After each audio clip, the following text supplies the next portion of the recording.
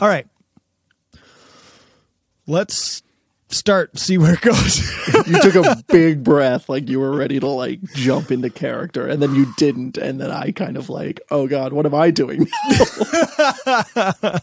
took that big preparatory breath and then didn't do anything with it. Yep. The big breath for the intro. Yep. 3, 2, 1.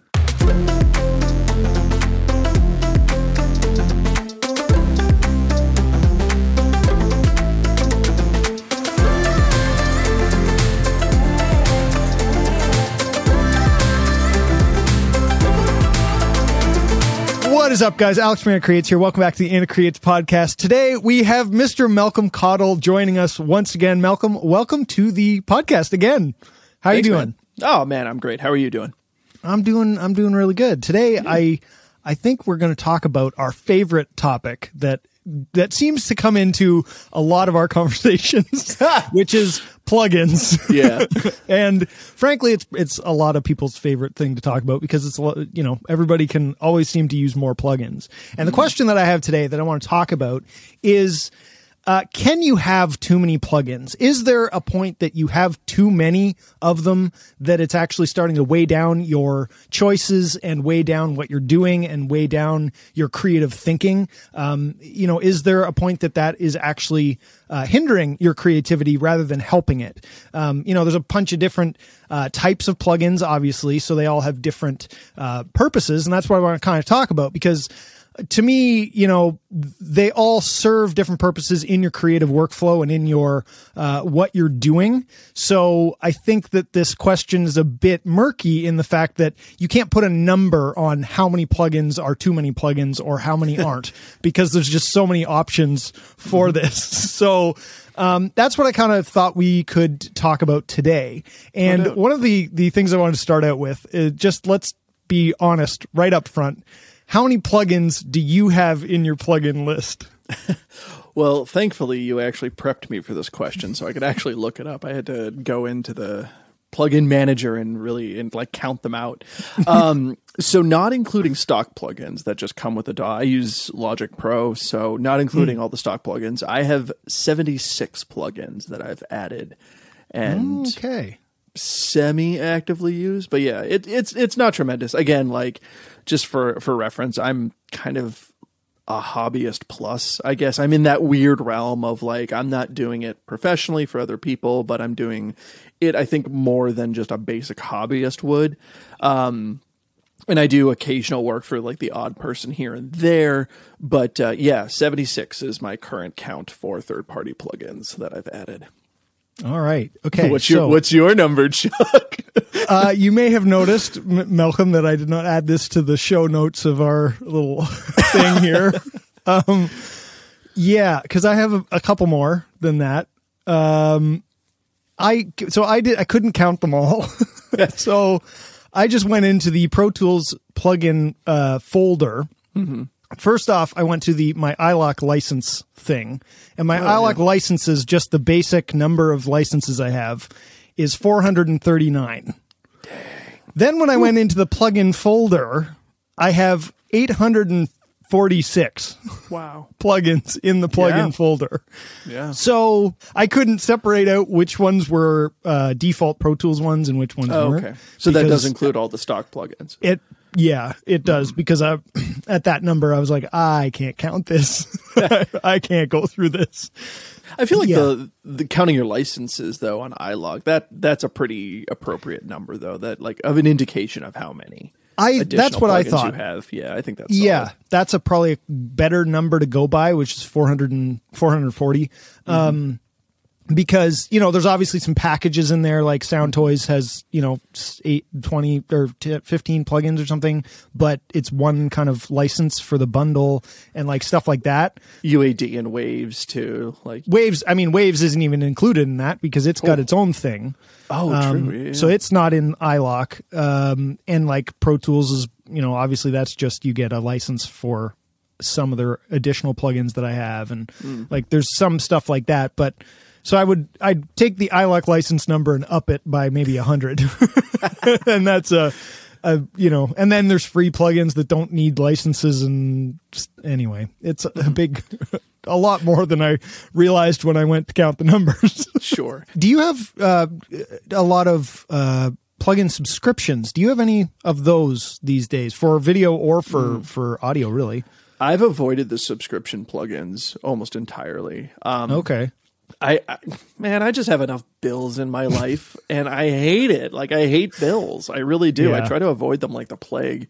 So anytime I can just buy something outright, I'm going to do it. Honestly, that's the biggest reason I've stuck with Logic Pro for my DAW. That's the biggest reason I'm still with Final Cut for my video editing, is because you can just buy it and it's yours. It's not this subscription crap. That's why I really just can't get behind Adobe. That's why I haven't used any of the Slate stuff. I'm old school, I guess, that way. I want to just, if you have a product, tell me how much it is. I'll give you the money. You give me the product. Like I hate subscription stuff. Not to say that there's no benefit from it and that other people can't benefit from it. It's just not my style. I just don't like it. Whereas I know you do a lot of the subscription stuff these days, eh? I have a significant amount of subscriptions. Like I have, obviously Pro Tools is a big one. Which sucks. But at the same time, as long as they keep updating it, I'm like, you know what? It makes me money. So that's fine. And there's the difference too. That is my income. My main income is Pro Tools and audio work. Yours is video work. It's different. But I have Pro Tools and like Plugin Alliance and Slate and I don't know, Adobe. Adobe. Yeah, I use Adobe as well. Everything I just trash talked you. Everything you trash talked, I use. Yeah, exactly. The thing with plugins and the thing that I find is that it slowly adds up. And like I said, when I looked at my number and I was like, oh my God, how many of these do I have? I did not realize that. I've been collecting them for years now, and a lot of them aren't subscription. And even the subscription, like Plugin Alliance, you buy the subscription and you get access to like 150 plugins. And over I don't know how many years now of Waves buying the $29 deals, I probably have 100 or so more Waves plugins. They get the gold bundle and you have 70 plugins right there, things like that. But it adds up slowly, I find. And oh, definitely. Before you even realize it, you're not counting as you're going, and like I said, like this was the first time I even found a number of how many like third-party plugins I even have. This was in preparation for this podcast, that was the first time I ever even considered like, oh, maybe I should know this number. Totally. The reason that I thought this was interesting is what I think is having a lot of plugins is not bad. Having plugins that you use is not a bad thing. If you use them, I use a lot of plugins, so having them is not a problem for me.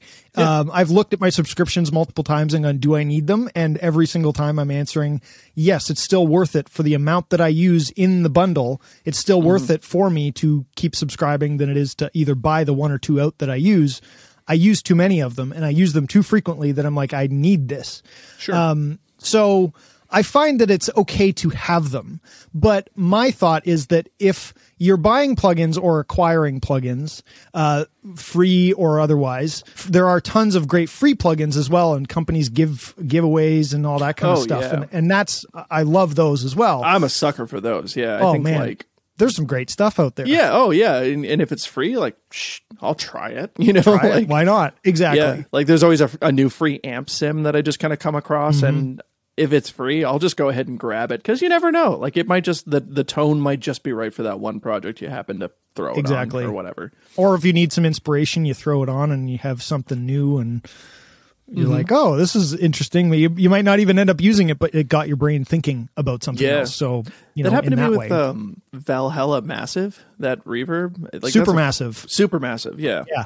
Yeah. Like that, it's a free reverb plugin, and oh my gosh, you can do phenomenal. A lot with it. It's really cool. Yeah. Make a fake drum room with it and make it sound huge. Like, yeah, there's, and I think I picked that one up from you. I think it was one of your YouTube videos. You had that one. I think so. There. It was like your favorite free plugins or something like that, right? Yeah. Yeah. And like that one I snagged right away. Nothing wrong with intentionally free plugins as opposed to cracked or otherwise acquired free plugins. Exactly. The thing that I find with plugins, and I'm curious your thoughts on this, but I find that if people just acquire plugins for the sake of acquiring plugins, whether that be buying, whether that be free plugins, whatever it is, and I guess it's more about purchasing plugins than it is about getting free ones to try out and have fun with. But if you just acquire them for the sake of acquiring them, what it can do to your creativity and your work is actually make you lazier, because if you're struggling, instead of learning how to use the plugin or diving into a plugin to make it do what you need to do, because back in the day, a piece of gear, you don't just get free pieces of gear, like it costs money. And plugins are essentially pieces of gear in that way. So, you would have to learn how to use it, and you would not buy an 1176 and use it for one setting and put it just on vocals and that's it. You'd be like, okay, I just spent $4,000 on this compressor. What else can I do with it? Right. And then you're paying for like the energy to turn it on every time, and the rack space to just house it. Right. Like can you imagine? Oh my God. And the thing that people don't think about in big studios too with gear is the air conditioning bill to keep that stuff cool. That's what I meant by the energy. Like not only just plugging it in, but then like keeping the room cool and everything. Yeah. Every other part. Yeah. There's so much around it. But so you would buy that and you would learn how to use it. And I find that today there's so many people can get so much for cheap and for free that if they don't know what to do or they're not sure, they'll buy a plugin that they think will solve their problems. If they're not sure about the vocal tone that they're going for, they'll buy the Howard Benson vocal plugin because they're like, oh, it's labeled vocals. It'll probably work for vocals. Or I think JST has like, the vocal plugins. And so you just grab that. Or if you're like, oh, I need something for drums, you'd get the CLA drum plugin and just, if you're not sure what to do, that makes you, I think, lazier because you don't really understand any of these plugins. You start putting them on, acquiring plugins, and just flipping through presets because they all come with 1,000,010 presets and not actually learning how to use it. So that's where I get concerned with too many plugins because you don't know how to use any of them. Yeah, no doubt, man. And to add to that too, I think because there's so many educational platforms out there that teach you how to do this, and that, a lot of people, I think, and I've personally feel susceptible to this, but like if you see X producer doing, I don't know, vocal EQing with a certain plugin every single time, you kind of get it in your head that this plugin is part of the equation to get this sound. It's not about the moves they're doing. It's about the plugin they're using to make those moves. And like, honestly, this happened to me like even a couple of weeks ago. I was watching a video and like the 15,000 person was using FabFilter to EQ. And I was like, do I need this plugin? Like, is this the missing sauce? Like, cause I feel like I'm making like the same moves and I'm using the same like formula and, or methodology, I should say, of like boost this, cut this, whatever. And I'm not getting the same sound. Is FabFilter the thing that's missing, or is the SSL E channel that I have the wrong one? I should have gotten the G channel. Shoot, like that kind of stuff. I think that's a big, and I think what that's a real sign of is just being susceptible to marketing too. Is that 100%?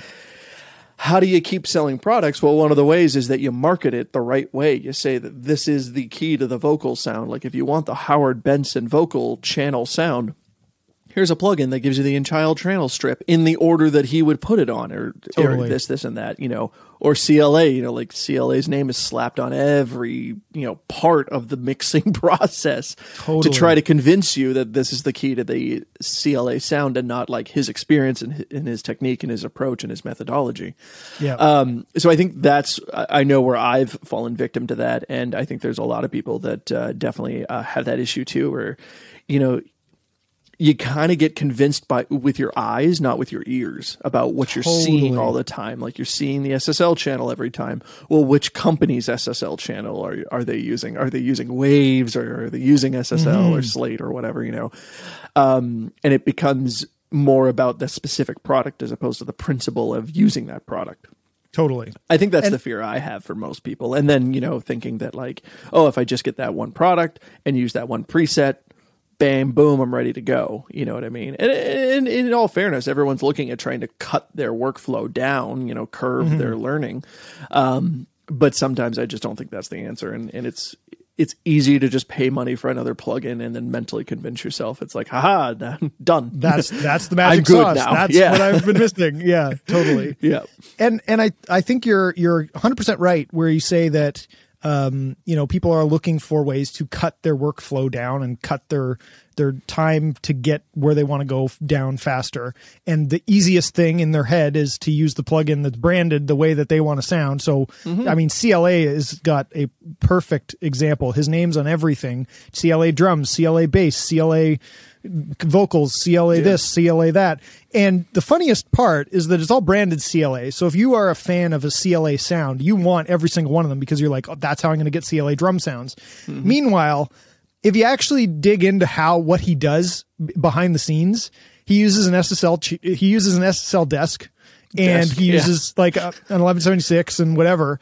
So you could get the CLA drum sound with the SSL channel and you can do the CLA vocal sound with the SSL channel. Like it's the same kind of thing. It's just programmed into this other plugin. And that's what happens a lot with these newer plugins that aren't emulating other things and where they try and brand it that way. Which it fools you in a way. But the thing is too, is, like you said, cutting down your time. The main way to cut down your time is to have the plugins that you use and the ones that you understand and really understanding them. So I think we've talked about this before, but almost everything I ever sent you for a while where I was like, when you asked me questions about how do I mix this or how do I do this or whatever, all of my examples were with an SSL channel. And the reason was because I was fast at using an SSL channel to get what I wanted. That's one of the main plugins that is on almost every channel on every mix. Same with the Fab Filter. I use that thing just because it somehow came into my life, it worked at whatever, and I just stick with it. I don't look for other EQs because I'm like, I know how to get what I want out of the SSL channel and the Fab Filter. They're going to do basically almost everything that I need for a lot of stuff, And maybe that's a counter argument to what you're saying here, though, is that sometimes you do need to buy a lot of plugins, sift through a lot of different ones to find the one that fits you. That's an interesting point that you don't need 10 different EQ plugins. Totally. But maybe you need to go through 10 different EQ plugins to find the one that is your magic sauce. And for you, you've worked on an actual SSL. So of course the SSL channel strip is going to make perfect sense to you. You just have to find the brand that makes the one that fits your ears and fits your workflow. Totally. But for someone much more visual, they're going to try an SSL channel strip, but it's not visual enough for them because they don't see an analyzer that shows them the waveform or anything like that. So starting with something like the stock Logic EQ, which does give you an analyzer, and then moving to something like the Fab Filter is going to make so much more sense to them because they just have to see it with their eyes a little bit. They're trying to use their ears, whatever, that's what everyone says. Yes, but there's something about just seeing that, seeing that vector scope or whatever, that shows you how the audio is being affected by the moves you're making that is just more beneficial to them in the way they work. Totally. The thing that I'll counter that with is I learned on an SSL, so an SSL makes sense. And I am in the position that I, have tried out a lot of different SSL channels, and partially to be able to help other people, partially because they come into my lap, partially because I've been doing this for so many years that you get bored and want to try something else. Yeah. And, that's totally fair. But the thing that I don't like is when somebody tries to use the SSL and then goes, oh, maybe I should have had the G channel, not the E channel. Oh, maybe I need the plugin alliance versus this one. And they use it 3 times and go, no, this isn't the right one. It's not doing what the guy in the tutorial said. I can tell you because I've used almost every SSL channel plugin out there that they are all good. They're all going to work and they're all going to do basically the same idea from an SSL. There are slight changes, yes, but for the average person making music, you can make great music with any of them. Yeah. It really doesn't make that big of a difference. I've tried a ton of them because, and I think I even told you at one point because you got the SSL channel from Waves. And then I had just not long after that was using the SSL channel E from Plugin Alliance. And I'm like, dude, honestly, I used the Waves one for a ton of time. I used to use the UAD one on everything, and it's just I changed. There's nothing wrong with the one from Waves. I just happened to get the one from Plugin Alliance in the bundle and decided, oh, let me try this one now. Yeah. Would I go back to the Waves one tomorrow? Absolutely, it's fine. Well, there's a great example too, where like I knew I wanted to move into the SSL channel style of EQing, and I had no idea. I had to ask you. I was like, "What do you use? What would you recommend?" Right. Because like this is an area I want to get into. And then I think I even asked you like, Chuck, am I ready? Like, am I ready to move to like SSL style like EQing? And you were like, if you feel ready, you're ready. Try something. Like, and then you said and I think what you said was Waves is on sale. It's great. I would go for it because it's $30 right now. Yeah. And you can't go wrong with the E channel. Just go for it. And I said, okay, great. Done. Did it. Totally. Exactly. And no regrets. Absolutely no regrets. I think I got that and the bus compressor as well at the same time because it was also on sale. And I was like, let's do this. Also a phenomenal plugin. I still use that thing on basically every mix. Yeah. Oh my gosh. Yeah. So it's so good. That again also comes from using the SSL console with the SSL compressor in the middle. I'm just like, I know what I like. Yeah. Yeah. I think that's the thing with plugins. There's a balance, man. Like I think if you're just really honest with yourself, you know what you're doing. Are you just buying another plugin because you're tired, because you feel like you're in a rut and you're not putting in the actual effort to learn the plugin or the style or the technique of how to use the plugin? Yeah. Like, are you buying another one just because you need to change? Are you buying another one because you're kind of giving up? Or like, I think if you're just really honest with yourself, you know why you're buying another plugin. Totally. And if you catch yourself and are honest enough with yourself to kind of catch yourself and say like, oh, I just want this because it's new and it's flashy and the people I know use it, but I don't actually know how this works. Yeah. Maybe it's not the thing to invest in right now. Maybe go back to basics, because I think everyone says this now too, that like what comes with your DAW has everything you need to make great sounding music. 100%. Like those plugins, like maybe they're not always flashy. Maybe the UI isn't always like the best designed. Yeah. They will work. They will do what you need them to do. You don't need third-party plugins.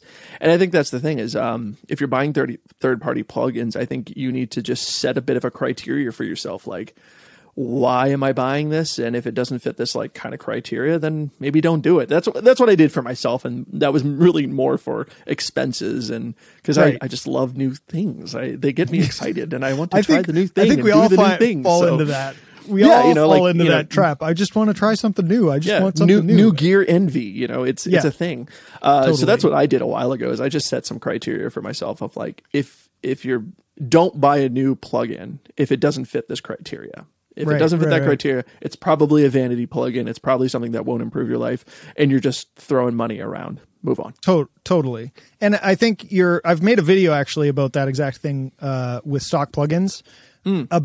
Stock plugins are fine. You can use stock plugins and they will get you somewhere. And actually that's a great place to start. Which going back to your other point, if somebody doesn't know what they want, if somebody doesn't know what they're looking for, if somebody doesn't know their workflow yet, if they're just getting in, start with the stock plugins and figure out what you don't like about the stock Logic EQ. Do you like that setup or don't you? What is it about it that you don't like? What is it that it's not doing? What are you looking for in the next plugin? Why would you buy FabFilter? Because it looks kind of the same thing. The Slate Infinity EQ looks kind of like the same thing. Why would you buy it? What's the point of buying it? So you have to think about that, but you have to have a starting point. You wouldn't know which SSL channel to buy until you bought one and tried it and used it and dug into it and really learned how it worked to then go, okay, the G channel does this, but I can tell based on now what I know and what I've researched and what I've asked questions to somebody who has all of the SSL channels this time, what I'm lacking, what I think is lacking, and is the G channel from Plugin Alliance going to give that to me? And that's how you're going to figure out. But to know that, to really know that, you have to first dive into the plugin and learn it, not just pick a preset and go, oh, this doesn't do, it says acoustic guitars, but my acoustic guitars sound like crap. That's not the plugin's fault.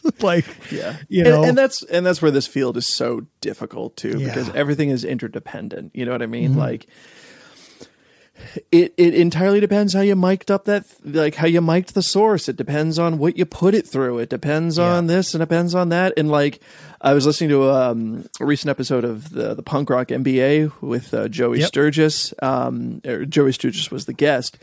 And they were having a great conversation about when Joey first started selling Pod Farm presets for his amp sims and things like that. And he made a really good point that he got a little bit of feedback that they sounded like crap when people loaded them up. And he had to put out a few statements that was like, well, yeah, because in the context of the mix, these will sound good. But like if you solo everything, no, they're going to sound kind of crappy. But like they're designed to fit in a certain type of mix that I do. And fits my process. You're going to have to tweak it to fit your mix. Like, it's going to sound like it doesn't have enough gain. Well, for my productions, I add a lot of extra gain onto bass. So like, and that's just my point too, is that everything is interdependent in music production. Like this depends on that, depends on this. Like it's like coding. If this, then that, you know what I mean? Like everything is interdependent. 100%. And so, to support your point, you know, you can't just pull up the snare bomb preset or the, you know, fat snare preset or the, you know, glistening acoustic guitar preset and expect it to just sound great, because you didn't change your strings when you recorded that acoustic guitar. You weren't in the same big room that CLA was when he made that preset, whatever. You know? Yeah. No, exactly. And that is the thing that people don't think about. And I think that's the unfortunate part, because there are a lot of tutorials that say use this preset and tweak this. They don't explain why you're tweaking that. They just tell you to choose the glistening acoustic and then turn up this and do this.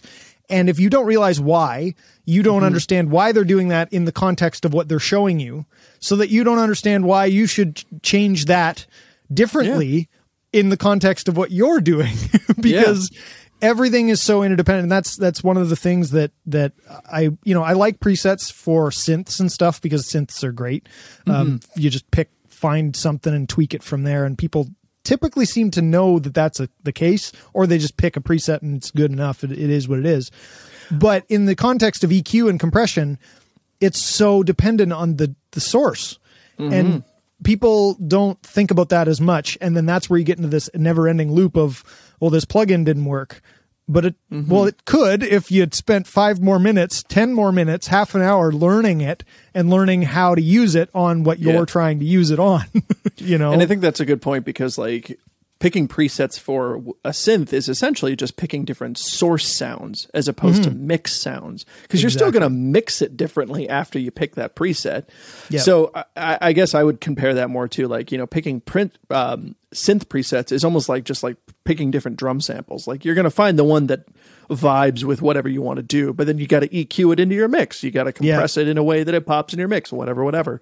I'll start the same way. You know, if I load up DrumForge, I'll click through the presets first, of the different kits, of the different combinations of kits, until I find something I'm like, oh, okay, this is inspiring me. Like I like the way this is just naturally hitting and the attack and the tone or whatever. And then I'll kind of go in and tweak it to something a little bit more like I like. But then in the final mix, the EQ is completely different. It's all over the place because like the toms are in a frequency that aren't popping through the guitars when I want that big epic fill that I work so hard on to come through, you know? All those little things. And I think that's the big difference is, when you're using mixing plugins, the preset is not universal at all. And it's all not interdependent. I think you can really only use a preset and then move on when it's almost like a source material, like a source sound, like with a synth, with a drum loop, with drum samples or anything like that. But once you get to the mix, like you got to figure out what's going on, what else is going on, how are things piling on top of each other, because no two songs are exactly alike. Where you can throw the exact same channel strip settings and presets on one song and completely copy them to the next song, and it'll work perfectly.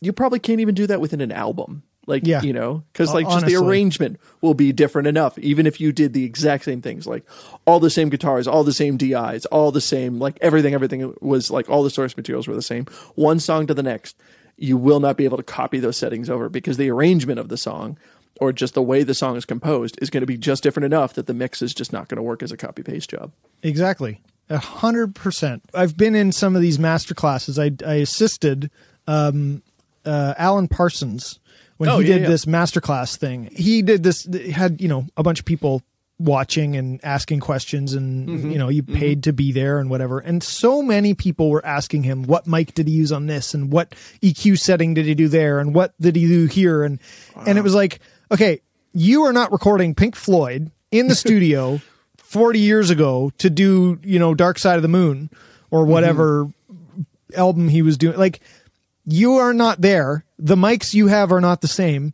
You can't have access to this. And it wouldn't matter if it was that day or today. It doesn't matter. And Alan literally said that a couple times, where he was like, it doesn't really matter. I boosted top end to make it brighter, but I don't know, maybe he was around 16 to 17K possibly on his vocal because of the microphone. Like, and he said that, and you could, like, people were writing these numbers down, and I'm like, do you not get that it's the concept, not the actual numbers? And they're kind of treating what he's saying like a preset. It's like, that's not going to work. You have to figure out what you like to do and take the concepts of this, like boosting top end and maybe taking out some mud. So you take the concept of, I'm looking for some mud in an acoustic guitar to take out so it's not as flabby in the mix. That's what you're looking for, not that it's 512 hertz. That doesn't matter. For that situation, it was. For that but situation, maybe for yours, it's more like 600. It's more like 400, whatever. And you're absolutely right. I think that's really interesting, because I think that what jumps out at me right away is that I get what they were going for, but I think they were asking the wrong questions. And I'm kind of like that too. I probably would ask, like, how did you EQ this? Like, maybe that's your first question, but the real question that should be a preliminary question. Yeah. How did you EQ this? Okay, why did you make those moves? Is trying to get inside his head of like, sure, if he tells you like, oh yeah, I boosted, 12, 16K, whatever. And you're like, okay, but why did you do that? Well, his voice, blah, blah, blah, in the mix, blah, blah, blah. Yeah. It's always, it's a lot more about the why. And I think that's how you have to use plugins, they're a means to an end, I think, ultimately. Totally. And people treat the plugins and the presets and the execution of those plugins as sometimes as the ends, as opposed to the means to the ends. Is like, this plugin is supposed to do this, so you just turn this knob and it does that. It's like, right. Maybe if you're trying to get like, a source sound, but not if you're trying to mix a song together not if properly. You're, exactly. And to be fair, and this is where I think part of the confusion comes in too. Alan was great. He's a phenomenal educator. So often he would say, it doesn't matter what frequency it was. This was what I tried to do. This was what I was trying to accomplish. And this is the mentality behind what I did. He would say that, right? He would answer the question with that, because he knows that people don't fully understand. And I madly respect that. He knows that they don't actually know what question they're supposed to ask exactly, because they weren't there. It's tough. So he would just kind of answer it for them. He'd jump ahead a step and answer the why for them. I like that. Unfortunately, a lot of YouTube people and educators in more modern scenarios don't. They give you, because they don't realize it, they give you what they did and don't explain why they did it. So now people have this in their mentality that that's the number that they have to do, and this is the preset in this plugin that they have to use, and they need that plugin with that preset to be able to accomplish what they. And that's not true at all, especially in mixing. I hate that too. Like, I hate when I'm watching like a mix rundown or something like that, and they're just kind of throwing out numbers, but not the why. Like, because they'll just kind of throw up, oh, I boosted this, I cut that, I set the ratio to this, and whatever, and it's just like, okay, that's cool, because it gives me some like targets to kind of go for. Right. Like, why? What about the mix like required you to do this here and there? And a lot of times the why, or just like the big picture is kind of missed, I think, in the explanation, which leads a lot of students to think of it very procedurally. Oh, the procedure is, when you're working with vocals, you boost top end, and then you cut this, and you boost that, and this is the formula. Because I think that's the thing, is like, when you're learning, you just want the cheat code, the answer, like the answer key at the end of the book. You know what I mean? So that you just plug it in. And maybe that's a failing of our educational system as a whole too in public school, is because we do so many standardized tests. The classes that are emphasized the most tend to be like STEM classes, like science, technology, engineering, and math. And all of those have very clear answers. There's very right or wrong answers. Yep. And maybe that's a good reminder that mixing, as much as it can be scientific, is an art form in and of itself. And when you have an art and a science, the answer is not always clear. There's not always a right answer. It's a subjective answer. And, you had a review on one of my mixes recently, and you said it was too mid-heavy, and I was like, but I like that, Right. I was kind of like, I kind of want like a slightly more mid-focused mix for this, just because of the way I was writing the song. Totally. I was kind of avoiding like core elements actually in this song, because I feel like I just rely on chug too often.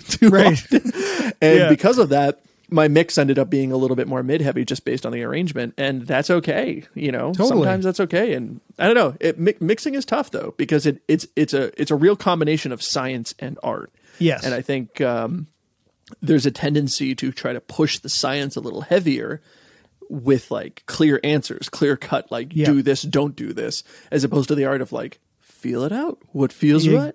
Exactly. Where's the vibe, man?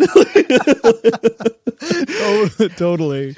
Well, that fluffy, silly thing that artists do. Being creative and finding the vibe. Yeah. Get the real thing. No, but you're right.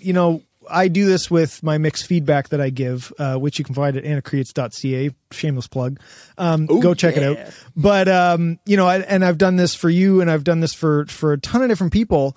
And I always try and say at some point during the feedback, and at some point, like I have a disclaimer for that exact reason that says everything I'm going to say, take it as you will, because this is my opinion, but it's the only way I can deliver this. Is my opinion. I can't tell you what's right and wrong, but I can tell you what I'm hearing. And if you like what I think, then you'll appreciate this, or you'll think about it. And like you said in one of the feedbacks I just gave you, actually, where I said, I think this should be changed. And you came back and said, I hear what you're saying, but I don't agree. And I'm like, you know what? Frankly, that's just as good as you agreeing with me, because now because you felt it in yourself. You're like, okay, I see what he's saying, but I'm firm on this, my choice. And that's good. That's just as good, because you're actually solid on that choice. And you can say that's a choice that you made. Exactly. I think it was actually an arrangement choice. That one was, I think. Yeah. Yeah. But it was exactly like that. Like it was one of those things. But it's the same thing. It still applies. Gave me that. Yeah. You gave me that feedback, and I was like, no, I don't agree. Like I like this. And like, I think this part is solid. I think I just need to contextualize it a little better so that he can understand why this is solid. I think the idea is solid. I think what's around it maybe just needs to be reinforced so that idea comes through. And I think actually in the follow-up, you wrote me back and you're like, okay, I changed my mind. I agree. I really do like this. And you should keep it. It fixed it. It worked. And that's the thing, is you saw what it was that I had heard, and you're like, oh, okay, so I like the idea. I'm going to stick with the idea. I'm not going to change it the way he said, but it does bring up some points that maybe I should contextualize it better and change it for that reason. And, but that's the same thing. And that one was a arrangement thing, but it's the same idea with, with mixing and everything. It's all within context, and it's all within your own creative endeavor, which is why presets don't work for anything, to put that there. I was going to say, I was like, we're a little off base. We're a little off. How many plugins do you need? But I like where this discussion is going. I love where that went. I love that. But I do want to bring it back in here. And so that, for fear of making this a 3-hour podcast, because man, this is a whole other episode. But what I want to kind of bring this back to is, you talked about, and we've talked about this before, but you talked about kind of having a criteria for new plugins. And I love this idea because, like we said, it's not bad to get more plugins. And if you have a reason for getting a new plugin, then it's good. But if you just are buying plugins to buy plugins, that's when you run into this whole problem of just finding it because somebody said to get it for this preset and all this, like what we just talked about. But if you have a reason to get it, if there's something that it meets a criteria of why are you getting this, if you can actually clearly define that, or if you're looking for a plugin to clearly fill some sort of role, then that also works as well. Because I've done that many times where I'm like, I need something that does this. Is there something out there that does this that I could speed up my workflow or whatever? So I want to hear what you, because you've talked about this before. What is your kind of criteria, and what do you think about when you are looking at a new plugin, whether you should buy it, whether you shouldn't buy it, whether you need it, whether you don't? What's your kind of outlook and criteria for that? Sure. Yeah. So the first question I ask myself is, do I already have a plugin that does this and can do this? Is it like a redundancy to buy another plugin that does this, like EQ or compression or anything like that?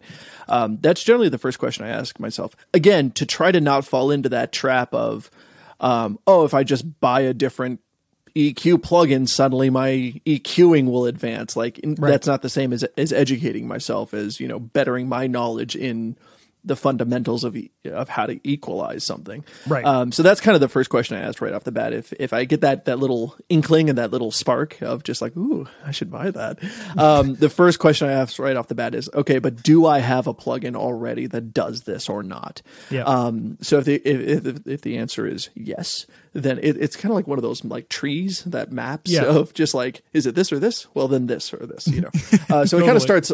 My thought process always starts there is, do I already have something that does this? If the answer is no, that's, okay, then maybe this is a worthwhile plugin investing in because it's going to do something that I can't do otherwise. Right. If the answer is yes, the question becomes, okay, will this speed up my workflow, or does this do something better than the way I'm already doing it? So like one good example of that was I bought Vocal Align from Synchro Arts fairly recently, like a few months ago. And I put off buying that for a long time because in my mind I was like, okay, but I can manually edit everything myself. Like I can do that. I can use FlexTime and I can just cut and nudge.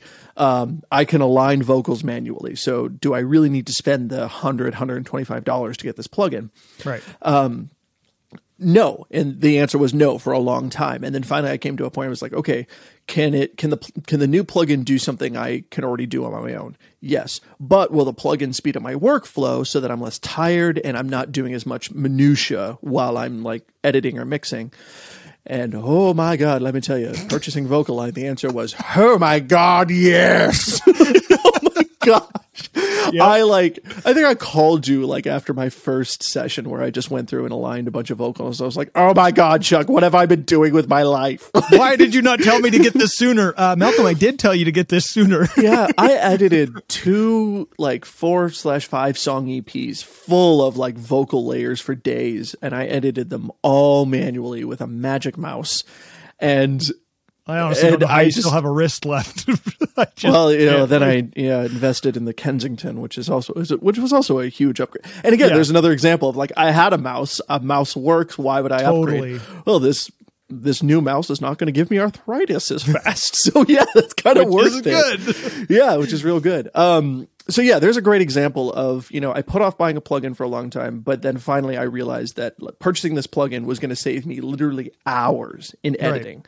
Right. And it sounded better than my manual edits for the most part. Like with my manual edits, like they were close, but they weren't perfect. Whereas this plugin actually made them perfect. Right. So that was a huge win. That's the second question.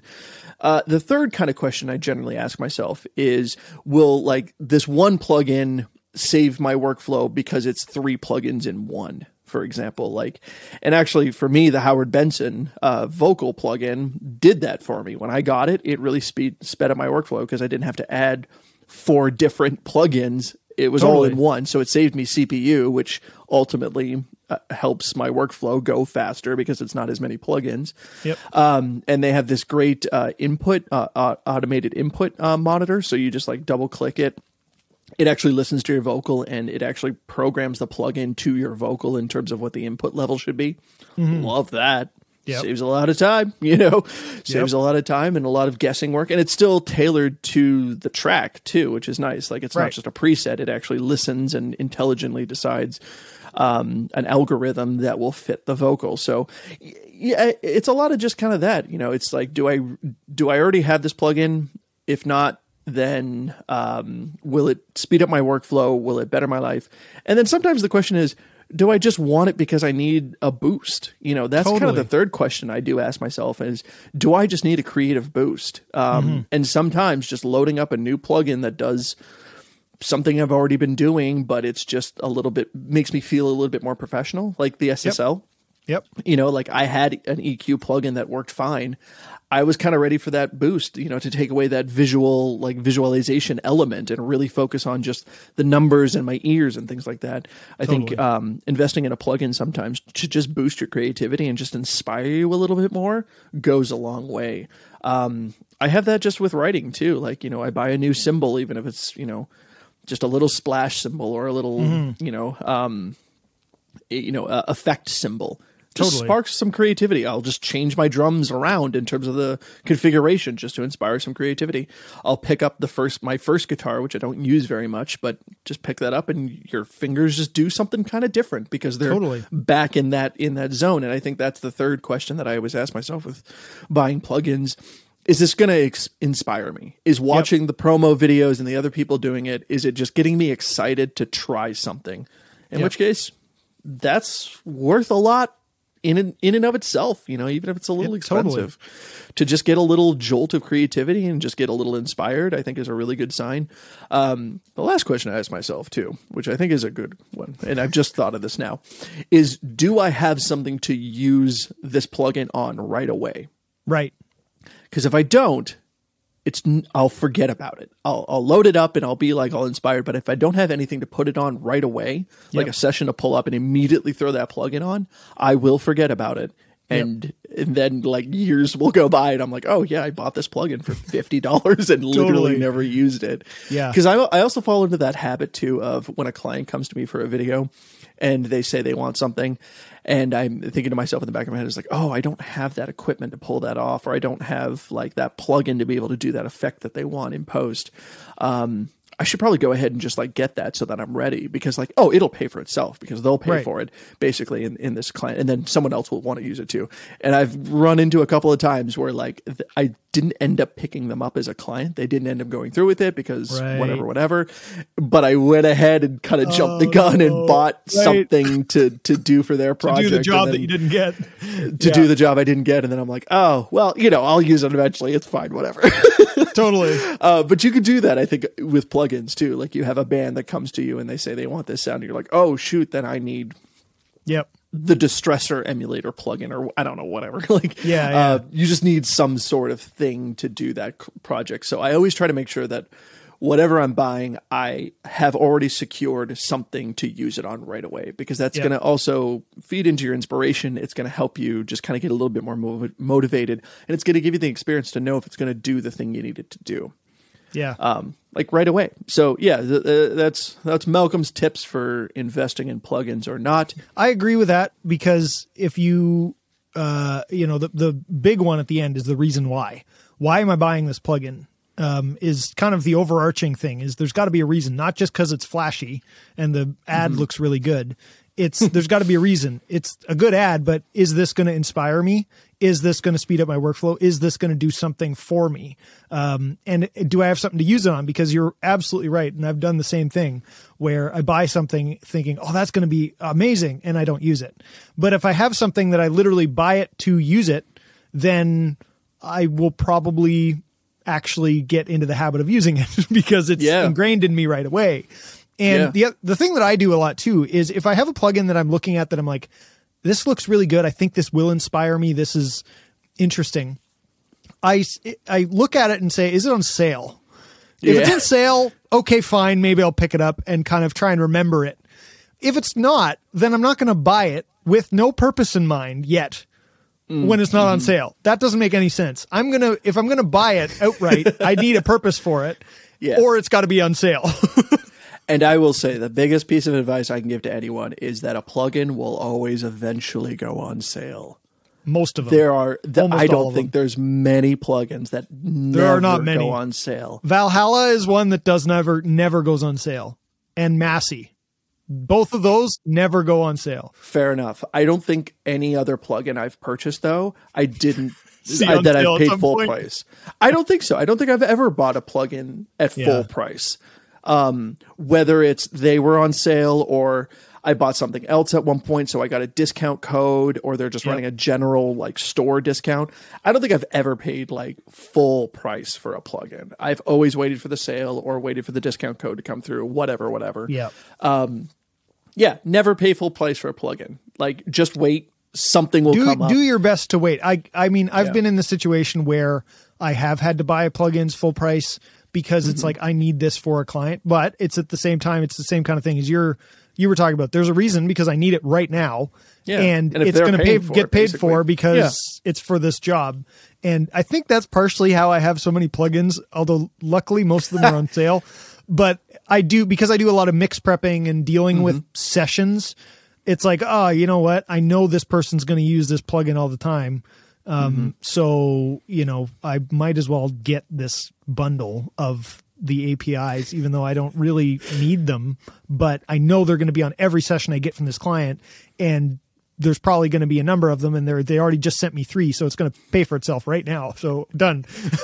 Oh, it's on sale for $29 because it's Waves. Oh, great. Well, and you make a good point too. Like, if you're collaborating consistently with other people, having the same suite of plugins does help a lot. Like 100%. When you give me a video mix review and you show some like tweaks that you're making, if I have the same plugin, then it does make sense for me to just copy your settings over because you're working on my session. Right.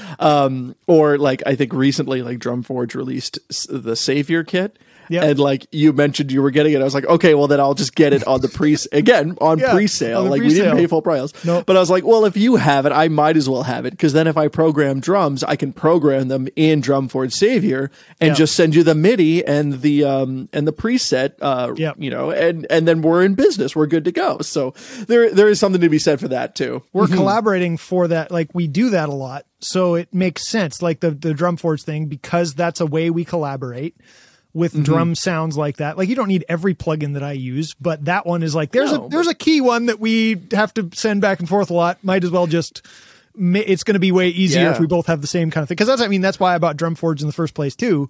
It was on sale at one point, and I'm like, you know what? Malcolm always uses this. I know he uses this, and it would be just easier if he sends me his MIDI and I have the drums already done the way that he has them, and I can, start from there. So instead of trying to remap them, and I was just like, you know what, this is worth the $99 on sale that I can just get it, and it's way easier. So, and that saved me time too, because before then 100%. I had to, if I was programming drums, I'd actually have to print out all of the like direct and room from every single source, and then send them to you as audio files so that then you could mix them together. Because I wanted them all separate. Because you obviously wanted them all separate to mix it properly, and that just made sense. But it took me like hours to do that. You bought one plugin, and I just send you one MIDI file, let you know. And if I customize the preset, I just save it and send it to you, or just tell you what kit preset I used, and you just load it up. You're like, okay, we're in business. I route this the way you want to route it, and Bob's your uncle. and but it's very true. And like, I actually just started working with a client, and they use the Howard Benson vocal on tons of stuff, and they literally bought it for me. Because they're like, I'm going to use this on everything, so you need to have it. And they didn't even let me have a chance to go buy it myself. They just bought it for me. But it was like, this is something that's going to make all of our lives easier if you have this already. And I didn't have it yet, so that's the way it was. That makes so much sense. Yeah, same. That's the ideal client right there. Like, can we just get a standing ovation for just client? Oh, wow. That is top tier clientele right there. Yes. When they 100%. recognize, like, hey, you need this to do a good job for me, so I'll just supply it for you. Like, we're going to save hours of billing time. I'm going to save money by buying you this plugin, because you're not going to have to spend hours trying to redo shit. Replicate something else. So, definitely. But going back to the other thing is it's so true. If you see something a lot and you're learning from somebody, such as you were getting all this different advice from me, and I'm always using an SSL plugin, at some point you're like, you know what? It'd be easier if I could just figure this out with an SSL. I'm getting the vibe of it now. This is going to save me time, because I don't have to try and like figure out what he's doing, but translate it to the plugin I have. that's completely different. At least I'll be halfway there with some SSL channel strip of some kind. This will make more sense. So, in that way, it falls under the category of, is it going to speed up my workflow? Yes, it is, So, and not just, and as we've said too, is it's speeding up my workflow, not because I'm just using a preset or just like setting and forgetting or anything like that, but because like it's doing multiple things at once, Exactly. Because you're going to learn the new plugin, you're going to put in the time, and it's going to hone what you're already doing and what you're already knowledgeable about. And again, too, I think you just got to be really honest with yourself, just Totally. be honest with yourself and say like, am I getting this new plugin because I'm trying to look for a shortcut, or am I getting this new plugin because I've maxed out what I'm already doing, and I'm looking for that next level up, or what have you, or inspiration, or inspiration. Yeah. Just be really honest. That is a valid reason. I 100% think that's a valid reason. As long as you're not buying like a different SSL channel a week after you buy the first one, that's not a valid reason. that doesn't quite work the same way. Too close. But yeah, I think, to kind of wrap this up, and the key points here are, don't just buy it because you're lazy and wanted a different set of plugins that has different presets. If you buy new plugins, just be honest with yourself. I'm being lazy and I just want to spend my money. Exactly. At least be honest about it. But when you buy plugins, the biggest thing that I can say is learn how to use them. Learn how to actually use them. Don't learn how to scroll through the presets. Learn how it actually works. Learn why it does what it does. Yeah, deconstruct presets. That I do all the time. Why are you calling this shimmery acoustic guitar? What is it that you're doing in this preset that you call it that? Why is this the case? I think that's a valid way to learn. And I've talked about that before as well. But actually diving in and learning how to use the plugins that you buy, one, they'll last longer, and two, you'll be able to use them better. And especially if you're working with any kind of client or collaborator or anything, when somebody says, I need this, you can then actually understand it because you know how to use your plugins. And you're not just trying to find the plugin preset that says what they just said. Or what you're thinking. You're going to create better if you understand your plugins, because you as the client are going to tell you as the technical, the engineer, what to do, and it's going to go faster. So, make sure you're honest with yourself, make sure there is a reason, and actually learn how to use the plugins you get. And then try and set up some criteria for yourself, like what we have talked about today, but maybe that doesn't fully fit for you. But have some kind of thing before you're in the situation of trying to decide if you're going to buy a plugin. Do this before you're in that temptation zone. The temptation zone. I like that. Right? Yeah. And make sure that you have that so that you don't fall into those traps of, this is a good deal. It's going to be, if it's a good deal now, it'll be a good deal again. So don't worry about it, especially nowadays, everybody's going on sale. Just wait for Black Friday. I always wait for Black Friday. If I have something that I'm on the fence about, I wait for Black Friday. If it's not on sale on Black Friday, it ain't going to go on sale. And again too, like it'll come back around. If they put it down to that price once, they did it for a reason. They'll do it again. Like don't fall victim to the one last chance to get this plugin for $40. It's like, I guarantee it'll come back. Like don't con yourself there. Just be patient if you can. Exactly. It's much easier to fall in these traps with mixing plugins, with source sound plugins, like you say. It falls into the category of, is this going to inspire me? Because that's the whole purpose of it, to inspire you. Is the whole purpose. Now, I will say you can fall into the same trap where you buy 6 CS80s and you don't need them all. Not saying that I've done that, but just maybe I have. Maybe I haven't. Cautionary tale for anyone listening. Just a cautionary tale. If so there is that you can have too many of some things, but but you're right. It is very different for source sound type things like synths and drums and those kind of things, because they inspire you in a different way than an EQ might. You're going to get a longer life of inspiration out of an EQ than you do out of a source drum, drum sampler or a synth. Yeah, or orchestra or string, whatever. And those aren't all created equal. Like you can buy a really cheap like orchestra sound, and you can use the Logic one, and you can run out of inspiration or quality sound real fast and need to upgrade to like a high quality Contact orchestra sound like real fast if you want it to sound legit. So yeah, like I think there's a lot more variance there. There's a lot, but I will say that do not fall into the trap thinking you need something else if it's not working. Try combining it with other effect plugins, because 9 times out of 10, you'll be able to find something else. Obviously, if you're going for the utmost realism, you're probably going to need a new library that's more realistic as technology develops and gets better and sampling gets better and all that kind of stuff. Because the more modern string libraries are getting better and better at being realistic because they're learning how to do it better. But if you're trying to find a Mellotron sound and then you're like, I don't know, this one's not working, try adding sound toys on it. Try adding a distortion. Just try different things. Don't just stick to the main thing, and actually try thinking outside the box, and you'll get even more life out of every single thing that you're trying. So, thinking more outside the box will help that as well. Yeah. Stop being such a scientist and be an artist, man. Exactly. Great words to end on. Chuck, it's been a pleasure. Thanks so much for having me and letting me pick your brain and talk about plugins with you. Always of course. Always. It's always a good time. Thank you for joining me again. Thank you for everybody for listening. And I hope you got some insight out of this. Hope you got some ideas, and I hope you maybe didn't hit buy on that plugin that's in your Waves cart right now. Wait for it to go on sale. We all have them. It's okay.